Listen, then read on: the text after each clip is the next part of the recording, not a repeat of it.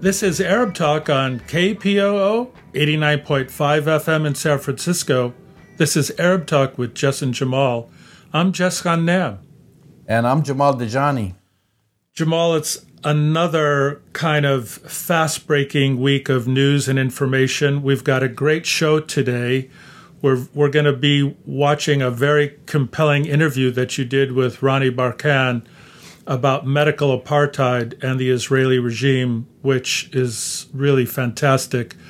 But we're still in the midst of lots of chaotic unfoldings in terms of the pandemic and the COVID-19 virus. Lots of information, both good and bad, out there, which we may cover depending on the time we have today.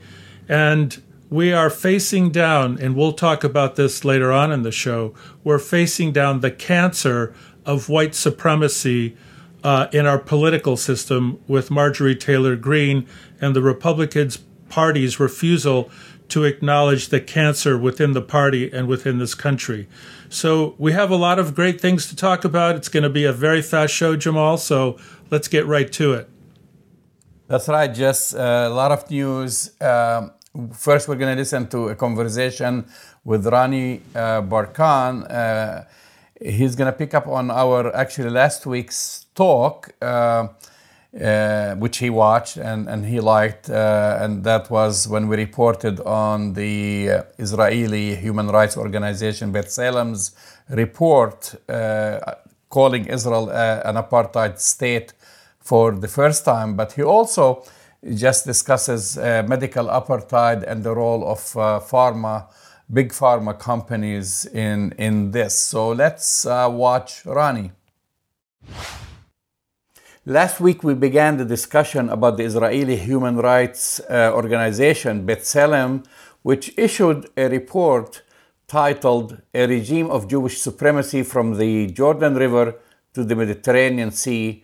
This is Apartheid." Rani Barkan, a longtime Jewish Israeli activist and math teacher who was raised in Ra'anana near Tel Aviv, is a co-founder of Boycott from Within. He describes himself as a privileged Israeli Jew living at belly of the apartheid beast. Welcome again to Arab Talk, Rani. Thank you for having me, Jamal. So I'm sure you read the report. This was big news. This is the largest Israeli, nonprofit human rights organization. And it took them a long time to kind of call a spade, use the word, the kind of like the feared A word, apartheid. I mean, it took them many years to do that, even though they've been, in my opinion, doing a very good job documenting the abuses. Why do you think it took them this long? I think that what we're seeing is actually a change in public perception about the Zionist-Palestinian conflict, if you can even call it a conflict, or what the Zionist race state is all about. And this, because of the change happening outside, thanks mostly to the BDS campaign, the very successful boycott, divestment, and sanctions campaign against Israel, this also affects, in a way, also Israelis themselves, who still cling on very strongly to the notion of apartheid, including organizations like B'Tselem. B'Tselem have a tradition of, let's put it this way. As you mentioned, they are documenting violations in what are regarded as occupied Palestinian territories, the West Bank and Gaza Strip, and they do a very good and credible job there. At the same time, historically, they didn't have a very good political stance. They were ardent liberal Zionists. But they had to transition over time, and we see this also happening with other liberal Zionists out there, people who consider themselves both humanist and Zionist at the same time. And this is a bit of an oxymoron; it cannot coexist. And the more that Israel exposes itself, the more that the BDS campaign is successful in exposing what Israel, the Zionist state, is all about, the more that these people find themselves in a bind, and they have to readapt and also reconsider their own positions. And this report by B'Tselem, I have to commend them for, it is not a perfect report, and I have my criticism on it, and I'm sure we will discuss some of it. At the same time, it is a big step forward. And then I have to give them credit where credit is due. and we will discuss the criticism in a bit. I will only mention that in the past they have participated even in Israeli Hasbara, in Israeli propaganda, Zionist propaganda. They have been obviously, as we know, communicating a lot with the Israeli authorities, the military and so on, and only more recently they said we are no longer seeking the approval of the Israeli military authorities. They have been speaking the false discourse about Israel and Palestine as if these are two separate entities, and what this report shows that actually these are not two separate entities. And yes, basically, I would say in a nutshell that they have been documenting violations of human rights very well. As far as their political stance goes, that is a whole other issue. So they have been doing a good job exactly because their activity was limited to the West Bank and Gaza, and it was limited to documentation of these violations. The moment that they spoke about their political stance, then I was not supporting them at all. And I am more inclined to support them these days than in the past. How is the Israeli public receiving this? I know, at least here in the United States, usually news like this will be kind of, brushed under the table, and it made headlines, which I was surprised because usually the media here, in conjunction with the Congress and wherever, they try to kind of shelter Israel more than the Israeli media itself. Right? They're more protective, but it made headlines that on mainstream media and other sites saying that there was such a report, but it didn't create a lot of debate. Is there a debate now created within the Israeli society? So first of all, obviously, the people that we should be listening to are the Palestinians, the ones who have been subjugated and oppressed and terrorized ever since the creation of the State of Israel. But it seems like, especially in the West, it is easier for Israeli voices to be heard, and unfortunately, the audience is more interested in that than hearing what the subjugated, oppressed Palestinians have to say. So putting BDS at the forefront, this is obviously putting the Palestinian voice at the forefront. And as far as the B'Tselem goes, I think that when criticism of the very character of the State of Israel comes from Israelis themselves, I know personally, that this has an effect. And with basically my privileged status here, because the whole system is built in order to give privileges to people like myself at the expense of the others, especially if they are the indigenous people to that land. So because I was born into this situation where I am privileged among the privileged group, it also means that I carry more responsibility and I have to speak up. And so this is what I do, and I'm happy that B'Tselem is doing quite the same, that they feel a certain responsibility to speak up about Israeli violations. And it is especially important when they are finally, for the first time, speaking about the very character of the Zionist race state, and not only this or that type of violation that it carries out since its very foundation. So, of course, we hear this from people like yourself, brave people like yourself.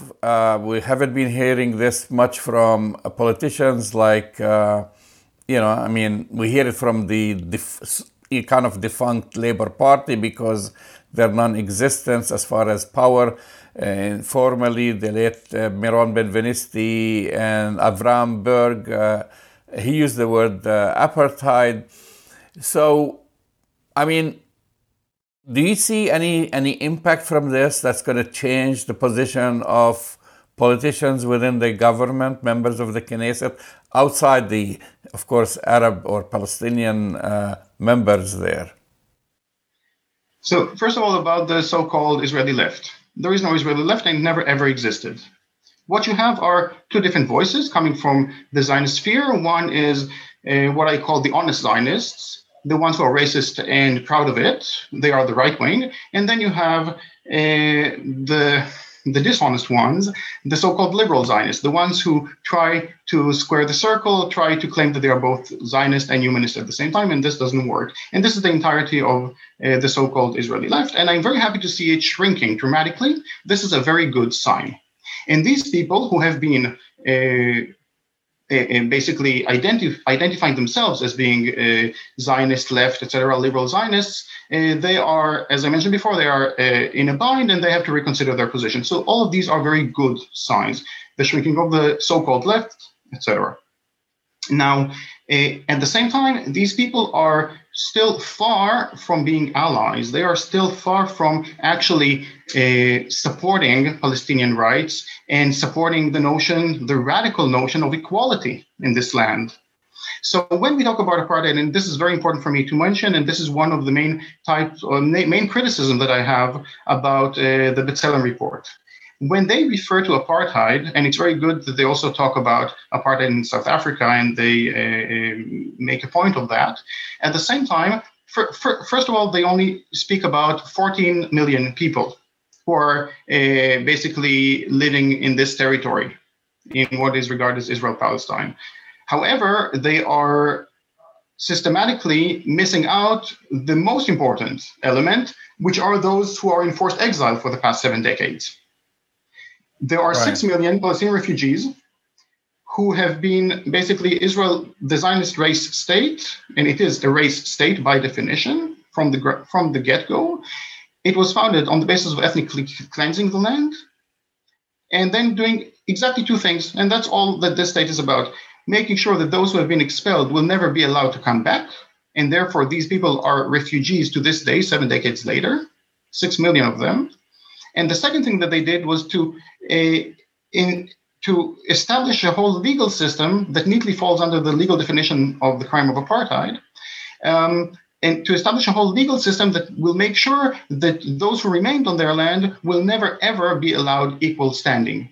Therefore, I was born into a situation where I am the privileged at their expense. So when we talk about apartheid, first and foremost, we have to talk about the 6 billion Palestinians who are in the Shatat, who are in the diaspora, for one and only one reason: for the crime of wrong ethnicity, because they were born to the wrong ethnicity as far as the Zionist race state is concerned. Then there is also apartheid, which is applied in different means within what is regarded as Israel proper, or what we call Palestine 48. And obviously, there's a much clearer case of apartheid, which is very evident when you go to places like Hebron, for example, Khalil, where you have even two, and throughout the entirety of the West Bank, where you have two different legal systems applied for people based on their ethnicity, one for the Israeli settlers, the other for the Palestinians. And Gaza is a whole concentration camp. The Gaza ghetto is not only apartheid being practiced there, but this is a monstrous and inhumane siege that is being carried out because these people, who are the majority of them, are refugees from here, from Palestine 48. 70% of Gazans are refugees.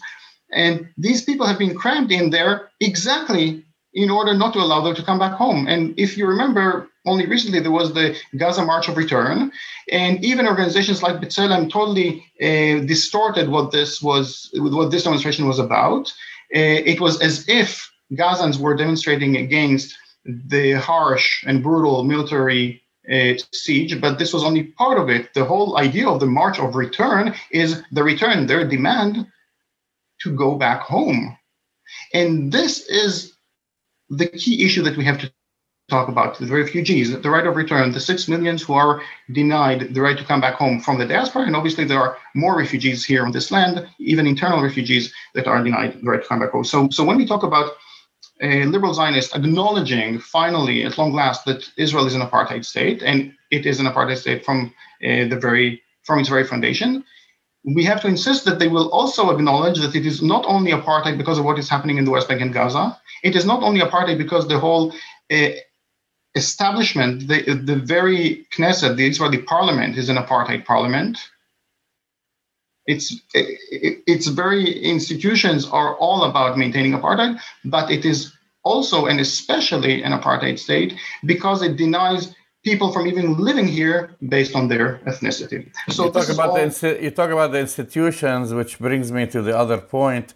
Last time, actually, we tried to bring you on the show, but you were on your way to get your second shot booster shot for the coronavirus. I haven't gotten mine yet here, and I'm older than you in the United States, so Israel is kind of moving very fast. And I wanted to talk to you then about a statement that was made by the Israeli Health Minister Yuli Edelstein when he was asked why Israel wasn't giving the Palestinians in the West Bank, also including them in the vaccination process. And then he said something like, this is like the Palestinian, I'm not responsible, just the same way the Palestinian health minister is not responsible for taking care of the dolphins in the Mediterranean. Like, just this, washing his hands from this responsibility. And then they came under attack, meaning the Israeli health ministry from within Israel, from overseas. He was quoted all over. So to fix that a little bit, I noticed a few days later that Israel decided to give 5,000 doses of the coronavirus coronavirus vaccine to Palestinians, basically healthcare workers. If we look at the main composition of the population, what's 5,000 vaccines going to do to a population which is half, if not more, of the entire population of the people living between the Mediterranean and the Jordan River? Yes, you're absolutely right. First of all, it is almost a joke to offer 5,000 vaccinations for this population. And besides, it also plays into this whole false discourse, first of all, as if Israel and Palestine are two separate entities, which is the exact opposite. Israel and Palestine have the exact same spot of land. Secondly, the question is, who is responsible for the people living on that land? And for Israel, it is very convenient to throw the blame and the responsibility on, the so-called Palestinian so-called authority or those Hamas who controls Gaza, etc., rather than acknowledging their basic responsibility under international law and obviously morally and otherwise for all the people living on this land. Now, when we look at the situation, first of all, obviously this vaccination case is crystal clear. Okay, it is like what I said before about two different legal systems applied on the same spot of land. If a Palestinian and an Israeli settler in the West Bank are involved in, for example, a car accident, there will be two different legal basically procedures being put in effect, one for the Palestinian, the other for the Israeli. One will go to a civilian court and see a civilian judge, the other will go to a military court, see a military judge, etc. The same rationale also applies to the whole issue of vaccinations, where basically you have neighbors, the Israeli settlers and the Palestinians in the West Bank, and one has full access to full medical care, etc., including vaccinations, which even in the US, you guys are struggling to gain access to. And then the neighboring Palestinian cannot get access to any of that. And obviously we know that the virus does not regard borders. We know that very well. We learned that from experience in the past year. But I'd like to say something else, not only about the vaccinations, but about the whole, actually, what is happening on a daily basis. On a daily basis, there is medical apartheid, and we have to acknowledge that. And Israel, I don't think that we have enough time to go into all the different ways in which Israel applies medical apartheid against the people, the Palestinians, especially the people in Gaza. But basically, they condition medical access on different considerations, political and other considerations. We know that Israel takes no responsibility whatsoever for the people there, and also, by the way, they are not so benevolent, and they don't just offer medical access or treatment, etc. It is all paid for by the ones, the so-called rulers in the West Bank or Gaza. Now, but other than that, when we talk about vaccination, when we talk about what is going on a daily basis, we have to also put into this picture the role of the international pharmaceutical companies. There is a group a collective called Pharma Israel, including, by the way, Pfizer and AstraZeneca, among others. And these pharmaceutical companies, they have this collective in Israel, which is supposed to advance medical access and so on. And they are the ones who are responsible for basically delivering the pharmaceuticals to the West Bank and Gaza. So they have their employees who take care of that, and it is them. They are, let's say, at the very least, facilitating a policy of medical apartheid by basically being these, these are the gatekeepers. These are the ones who decide whether the medication will be transferred or not. And I call on all these pharmaceutical companies and all people of the world basically to approach these companies. They're global, not their Israeli branches, and demand that, because they do have a say in that, demand that they make sure that both the people in the West Bank and Gaza have the exact same access to pharmaceuticals as us people in Palestine 48.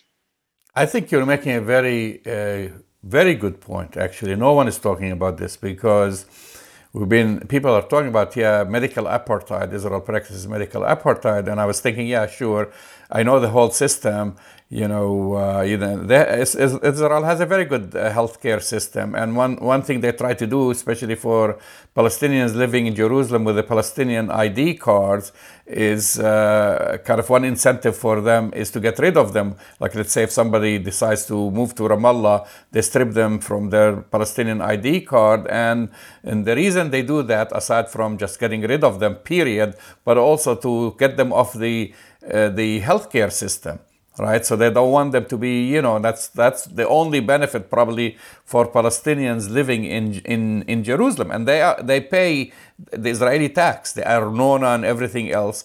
But if they can't afford living in Jerusalem, and many of them, especially the young people, they move outside the borders, the area, because it's cheaper for them to live in Ram or somewhere else, like outside or Ramallah, and they lose their identity card. And one of the main purpose for doing that is to get them off the national healthcare system. But what you're saying, which is very important, because a lot of people know that Israel, when it comes to, for example, the vaccine from Pfizer and Moderna, they're being used as a testing ground. So they're getting it for free. They're getting it for free because Israel, is a smaller country and they can get the results very quickly. Everything is monitored very carefully, including by the Shin Bet.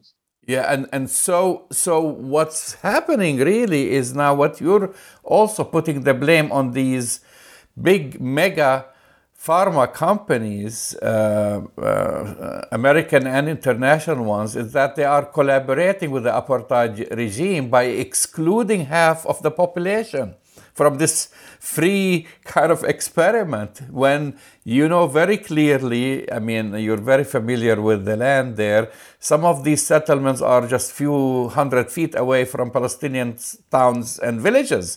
There is no way you can separate the population, and not to mention all the checkpoints and the Israeli soldiers coming in contact with Palestinians. Yeah, I think that's a very valid point.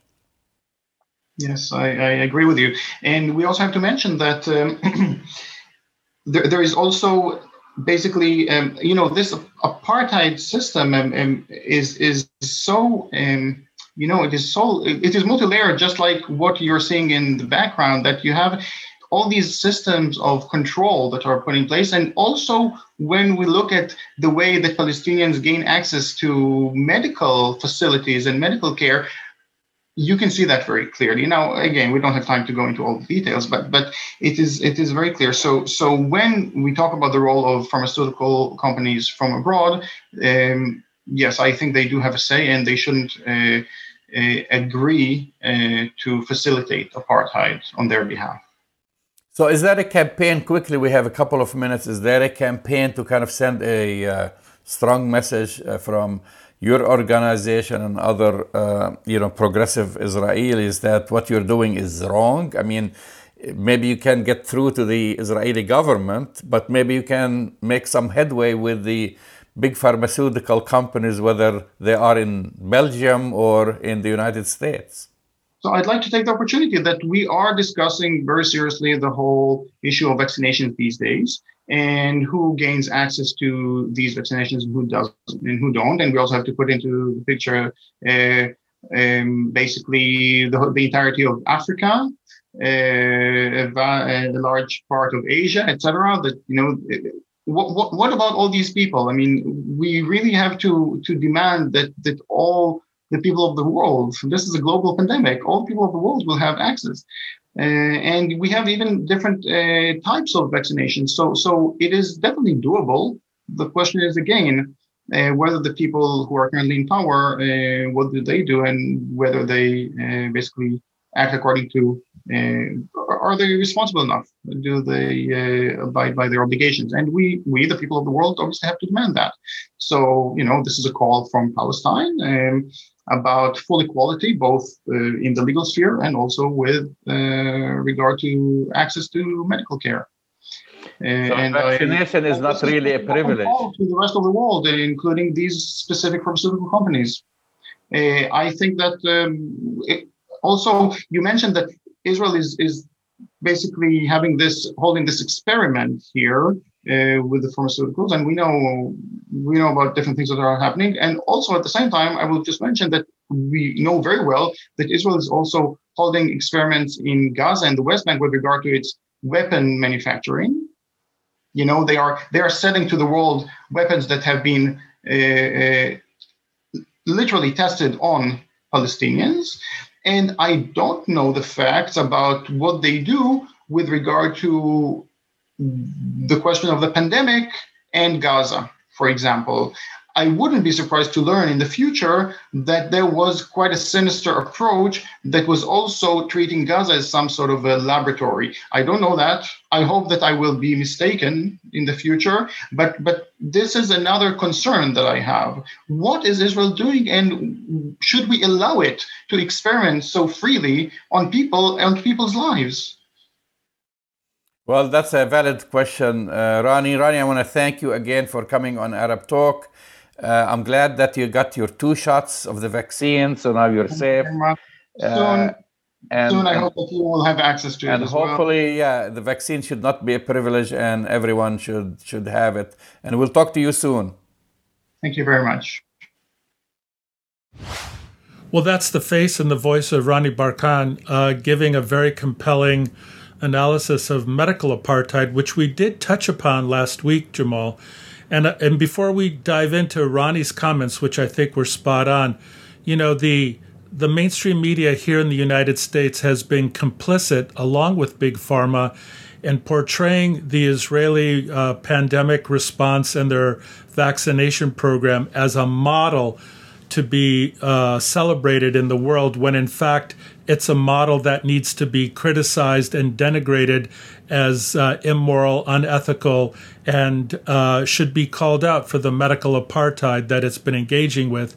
It has not vaccinated the bulk of the people in historic Palestine, as we know, and it's deliberately leaving out millions of Palestinians in the cold. It's really a painful example of what medical apartheid is.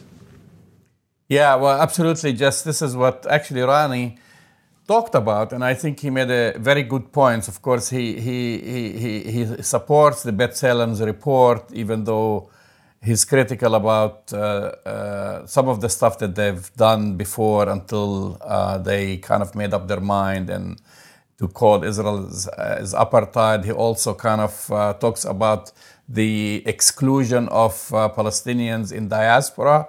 So when they talk about only, what's happening on the ground, it does not cover what happens to Palestinians who have been ethnically cleansed, or their children or grandchildren trying to return or even visit the country.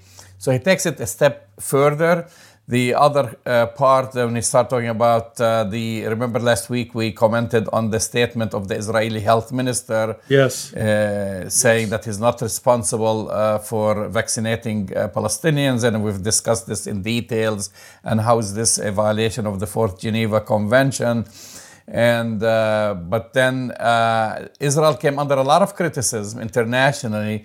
Even in the United States, his statement was carried in U.S. media when he said, I'm not responsible, and I'm just paraphrasing, to vaccinate Palestinians, just like the Palestinian health minister is not responsible for the dolphins in the sea. Some ludicrous statement, as usual, came under a lot of fire internally and externally. And then the Israeli government decided to send 5,000 doses just of vaccine to Palestinian health workers.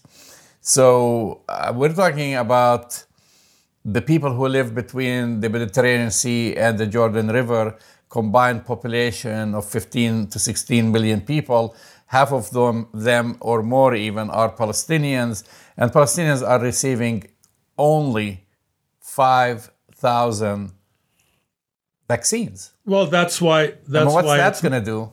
Right, and that's why it's medical apartheid. That's why it's unethical. That's why it's immoral, and that's why the news media continues to be complicit. And I'll give you an example, Jamal, that Bill Neely, a very well-known correspondent for NBC News, just a few days ago, did a 5-minute story on the amazing successes of the Israeli vaccination program, even put up a map to show, how successful it is. Interviewed Israeli officials, not a single word or mention of the 6.5-7 million Palestinians left in the cold, literally and figuratively, given that we're in the wintertime. And 5,000 doses of vaccine for 6.5 million people is just not going to cut it. And when B'Tselem said that Israel is an apartheid state, politically it's apartheid, but we know for sure now that it's also medically apartheid, because the Palestinian COVID pandemic is really hitting Palestinians very hard right now, Jamal. And of course, Palestinian health workers in the West Bank. What about Palestinian health workers in Gaza, Jamal? What about those individuals where the pandemic is especially difficult and problematic right now? We're hearing nothing. That's right. And here is the thing, Jess. I mean, Rani Barkan, of course, talks about, medical apartheid, not just because of COVID, pre-COVID. Because as you know, only Palestinians living in Jerusalem receive or under the Israeli national health care, and Palestinians in the West Bank, that's about 2.7 million of them. Gaza, about another 2 million there. They're excluded. And Israel plays this policy of stripping Palestinians living in Jerusalem from their health plan, right, for the smallest reason. Like, let's say, if they get married to someone from the West Bank, their children and their wife they don't receive health care. If they decide to live outside the borders or the boundaries of Jerusalem, they lose their Israeli ID, therefore they lose their health plan. But I think what the important point here, because, we know what's happening in Israel. We've been talking about it for ages. This is the first time people are using this tabooed word, apartheid, the big A word. Even in U.S. media now, you're reading about it. The U.S. media, for the very first time, actually has covered the B'Tselem story as breaking news. Usually they try to just ignore something like this happening. But the bigger story, Jess, and I think this is really important to emphasize, Israel has received their vaccine doses for free from Pfizer, that I know for sure, and Moderna. And, those are big, gigantic companies that made that decision to give the vaccine to Israel as an experiment because they can study the effect on the population. Supposedly, Israel can deliver it very fast, and they've been delivering it very fast. But are they ignorant that Israel controls another 6 million Palestinians living in the West Bank and Gaza? Are they ignorant about that they also have an obligation under the Fourth Geneva Convention? I have breaking news for you. They're not ignorant. The leaders of Pfizer and Moderna, and also AstraZeneca, as well as J&J, Johnson & Johnson, they're not ignorant of the political dynamics and political realities on the ground.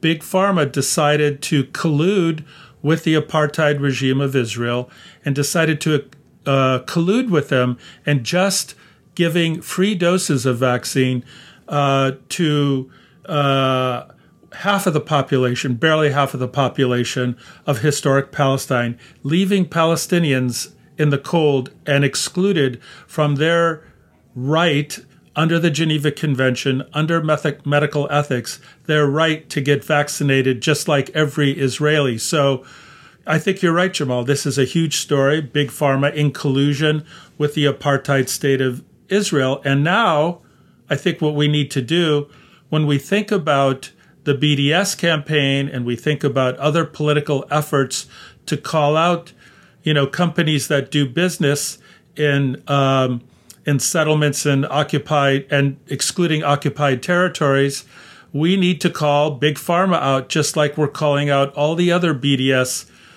companies that illegally do business. This is just as egregious, in my opinion, as any other BDS invocation to call out some of these companies.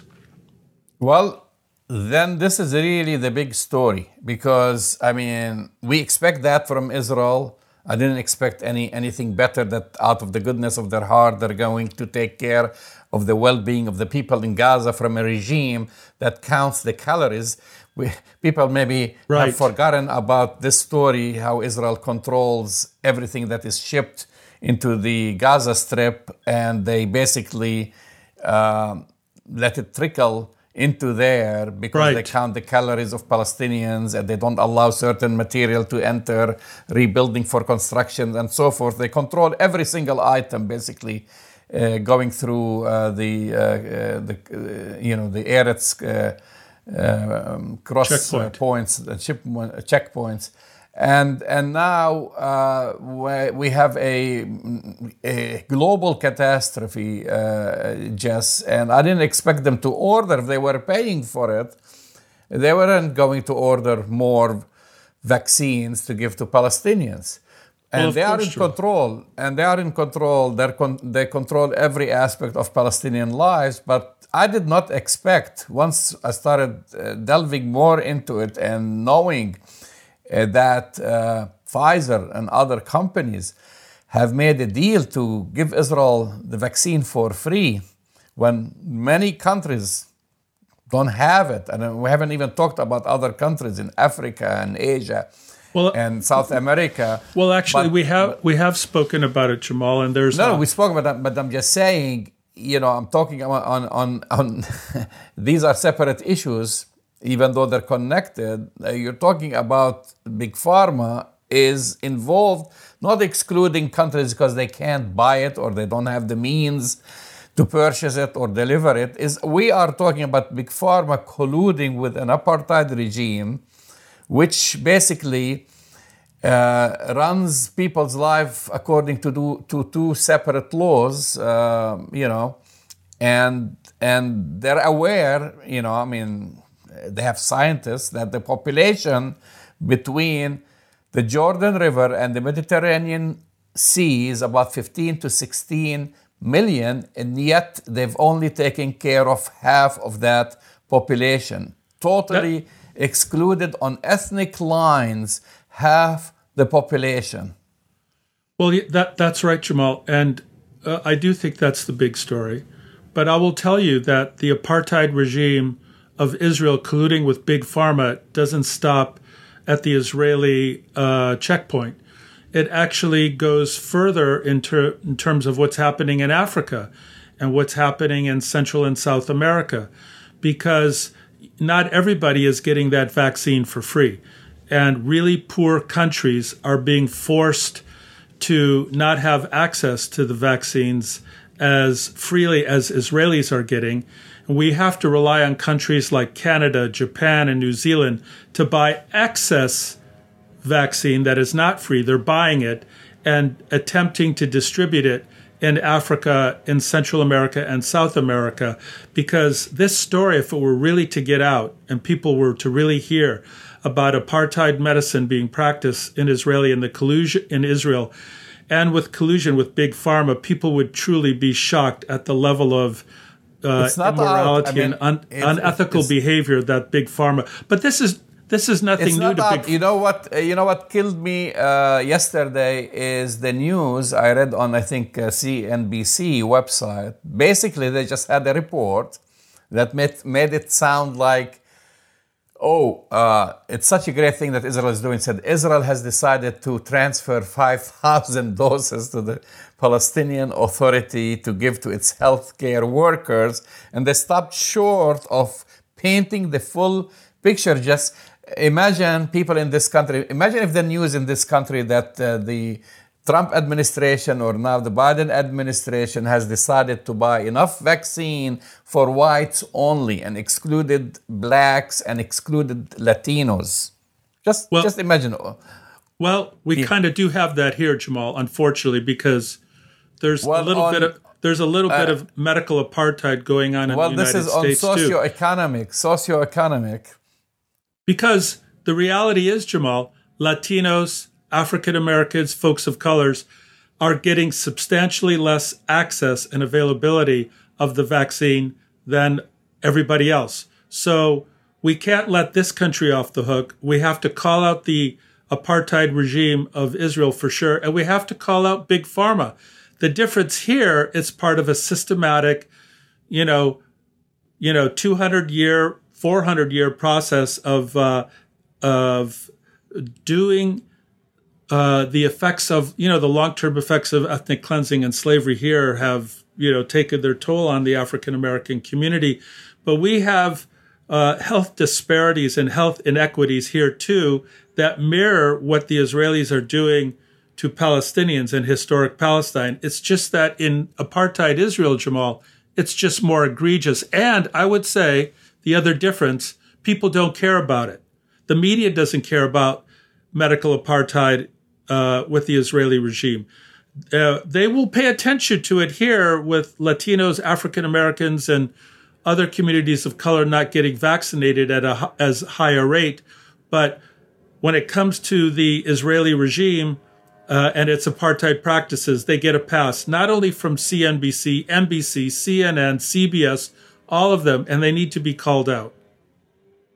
Well, I'm still waiting for that story to kind of... it hasn't come out, Jamal. People to start talking about it. And it's not. Definitely on a global level, I don't know what is it going to be, the World Health Organization or other human rights organizations should hold Big Pharma responsible for what happens in Palestine, for the mere fact of basically giving vaccine for free to one segment of the population and ignoring the other segment of the population. Sure, Jamal, but I said this last week, and I'm going to say it again.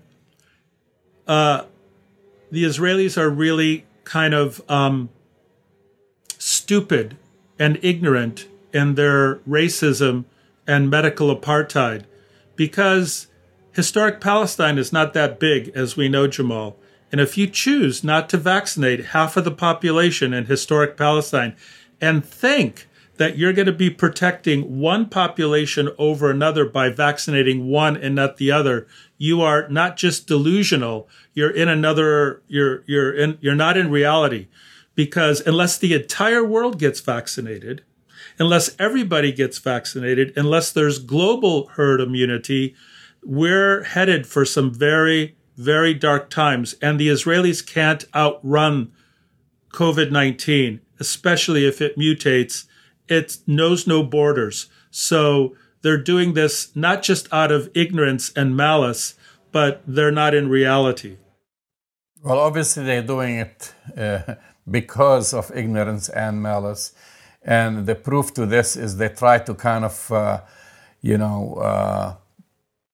calm the situation down by doing another stupid mistake by sending just 5,000 doses and hoping that the news will disappear and people will upload them for doing this when they are in fact under international law, under the Fourth Geneva Convention, responsible for all the population under their control, which includes the West Bank and Gaza. Right, Jamal, but just one last point. I'm sorry to kind of keep hammering this.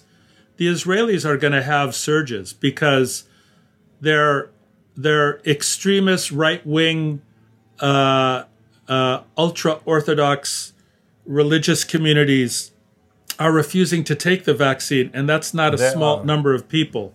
And others, actually, they are. Even young people are refusing. Israel, by the way, is down to asking for anyone 16 or over to go and get the vaccine, while we are in this country, they're still working on 75 and over. Anyway, we will keep monitoring this topic, Jess. You're listening to Arab Talk on KPOO San Francisco 89.5 FM, and I want to shift gears here and go to domestic issues in the news for the entire week. Is the story of the Republican Representative Marjorie Taylor Greene, which faces today, maybe even this will be by the end of the day, a vote to strip her from her committee assignments over her history, basically, of trafficking, racism, anti-Semitism, Islamophobia, conspiracy theories, and including, by the way, supporting violence against Democrats prior to taking office. So, of course, the Republicans are resisting this, of doing this. I'm sure you watched yesterday. I did. Their leader, McCarthy, coming and issuing a statement and saying, and this makes you lose hair, and I don't have much of it left, basically, is he's saying just that, well, this happened before she was, elected to the House. And now she can just say a statement, or she said a statement that she denies or she refutes or she apologizes. She didn't apologize, or kind of changes, backtracks what she said. She didn't apologize, Jamal. Yeah, she's backtracking, said, 9/11 did happen before she said it didn't happen. Yes, those children that got murdered in schools, that wasn't a conspiracy theory, and it did happen. She was talking about, that, of course, statements like the Rothschilds were behind, and the Jews behind the fires, using laser beams from space, setting fires in California to make money. I mean, some crazy stuff. I'm just feeling nervous just reciting the stuff she has said, just the racist stuff. And then he came and said, well, this happened before. This is like akin to me, just like, Jeffrey Dahmer getting elected to Congress and renouncing cannibalism. And they said, okay, that's fine. He renounced cannibalism. So now we can have him as a member of Congress. I mean, we are talking now about just stripping her from committees, important committees like the education and others, not getting this person shouldn't be in Congress, Jess. But Jamal, it's actually even a little worse than what you just said. If Jeffrey Dahmer renounced cannibalism, that's better than what Marjorie Taylor Greene has done, because she hasn't renounced the totality of her racism and her white supremacy. In fact, if you look at her tweets yesterday, she said, the Democrats are making me stronger. Coming after me was making me stronger. It just proves my point. She is not remorseful. She is not contrite. She has not apologized. She represents a segment of this society, Jamal, a cancer in our society of white supremacy and conspiracy theorists. It's not an insignificant part of our society, and it's fomented continuously by now leadership in the Republican Party, not just limited to Kevin McCarthy, the minority leader in the House, but let's not forget the ex-president of the United States, Donald J. Trump, is still fomenting these ideas, is still not done anything to combat these ideas. We are in a very bad situation, Jamal. I think we have to face up to this as a country. The Republicans are facing extinction as a party as they once knew it, because if they're unable to announce this kind of white supremacy, this kind of racism, this kind of, and I'll just say it, denial of reality, if they are unable to confront a congresswoman who denies truth and reality, they will never win another election. They are headed at their own peril for their own demise. This is an easy one, Jamal. This is easy. You have a congressman. It's easy for you and me, Jess, but I don't know if it's easy for that segment of society, the examples of which we saw basically invading the Capitol, because I don't know if I agree with your statement that they will never win another election, because obviously people in Georgia voted her in, voted to send her to Congress. I mean, here we are, and I feel what has been weakened is the institution, because they have set the bar so low that someone with a history, long history of anti-Semitism, racism, Islamophobia, etc., can get elected to, and now they can get elected to Congress, and now all that they are debating is whether she should be on a committee. They're not even talking about expelling her from Congress, and that's really the danger part. But I'm not sure, like all these people like Ted Cruz, people like her and Rubio, they have people behind them. They have people who give them money and people who vote for them. Sure. Let me just restate what I should have said. Of course, white supremacists will win more elections, but what I meant to say, and to be more precise, whether or not they could take over the House, whether they could take over the Senate, and whether they could take over the executive branch again, the Republicans basically have a year or so to either confront this and remove it like you have to remove any cancer, or they're going to accept it and see if somehow they can embrace psychosis, denial of reality, and denial of truth with typical Republican principles. You can't have it both ways, I believe. That's what Kevin McCarthy's trying to do, Jamal. He's saying, well, Liz Cheney's not a bad person. We support her. But I'd like to remind you something, Jamal. Did you know that Marjorie Taylor Greene, when she gave her comment to the caucus of Republicans after she was done, she got a standing ovation in the Congress. And also, you mentioned Liz Cheney. That's just kind of related to this, that people actually voted against Liz Cheney's leadership, even though she managed to stay on. There were, I think, 46 congressmen and congresswomen who voted to get rid of her as the number 3 lead on the leadership of the GOP. Right. But here is the deflection. We keep hearing about this cancel culture.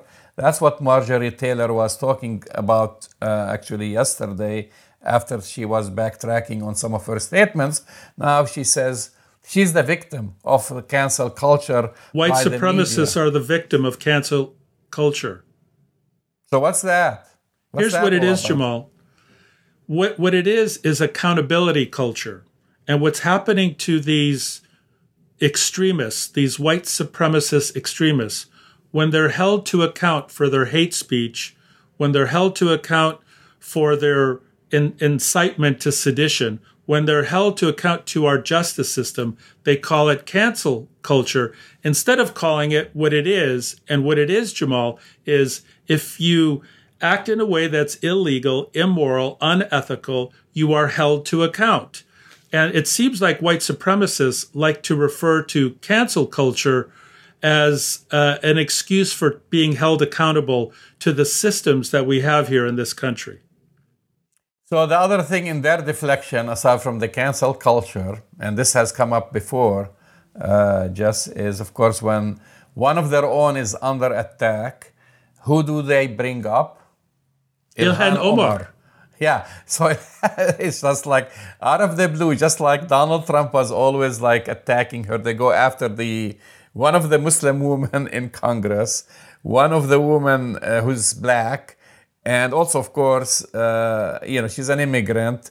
She wears the hijab. She embodies all their fears, and so all of a sudden they're saying, "Well, I don't know why you're going after,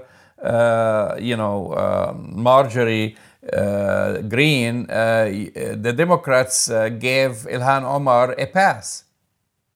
There's no correlation and no equivalency between Ilhan Omar, who accepts reality, who accepts truth, and when she was called out on some comments which were at the very least insensitive. You know what Ilhan Omar did?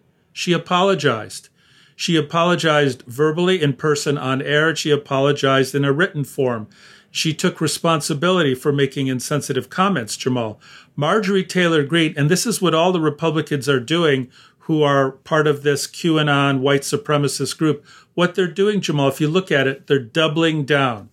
Marjorie Greene is not contrite. She's doubling down. She's raising money. She's saying they're attacking me for what I believe in. And what she believes in, Jamal, is a crazy world in which Israeli lasers are starting fires near where we live in Northern California. Not Israeli lasers, as she said, it's lasers funded by the Rothschilds. So Jewish lasers, just like to distinguish. She's spreading this trope of anti-Semitism that the Jews are behind everything to make money. It's crazy, man. Because of it. And she didn't apologize. Actually, she didn't backtrack on this one here. And the thing is, she denied this. She denied a lot of things, but there are screenshots. These are things that not only that she said in public, and they were recorded, many of them, and the others are all over her Facebook and Twitter, Instagram, and social media accounts. And then she says, "Oh, I don't think I said this." It's all there, the evidence, and we're not talking about a statement or two. You've mentioned, that Ilhan attributed to Ilhan Omar. This is many, many years in the making of all kinds of crazy and racist stuff. I don't think the Republicans are going to be able to come clean, Jamal. And I think the Democrats, if they're smart enough, they'll use it in every single congressional race coming up in 2022 against both in the House as well as the Senate, because they're not going to be able to come through this. And Donald Trump is not going to back down. He's going to form a Patriot Party. And as I predicted, I'm sorry to say this, white supremacy and Donald Trump are not going away after this election. On this bad note, we're coming to another end of another show, Jess. So we keep watching. We got lots of news. Keep watching. Go to our website, ArabTalkRadio.com, to download the latest episodes, and we'll keep informing you in the next coming weeks. We'll see you next week.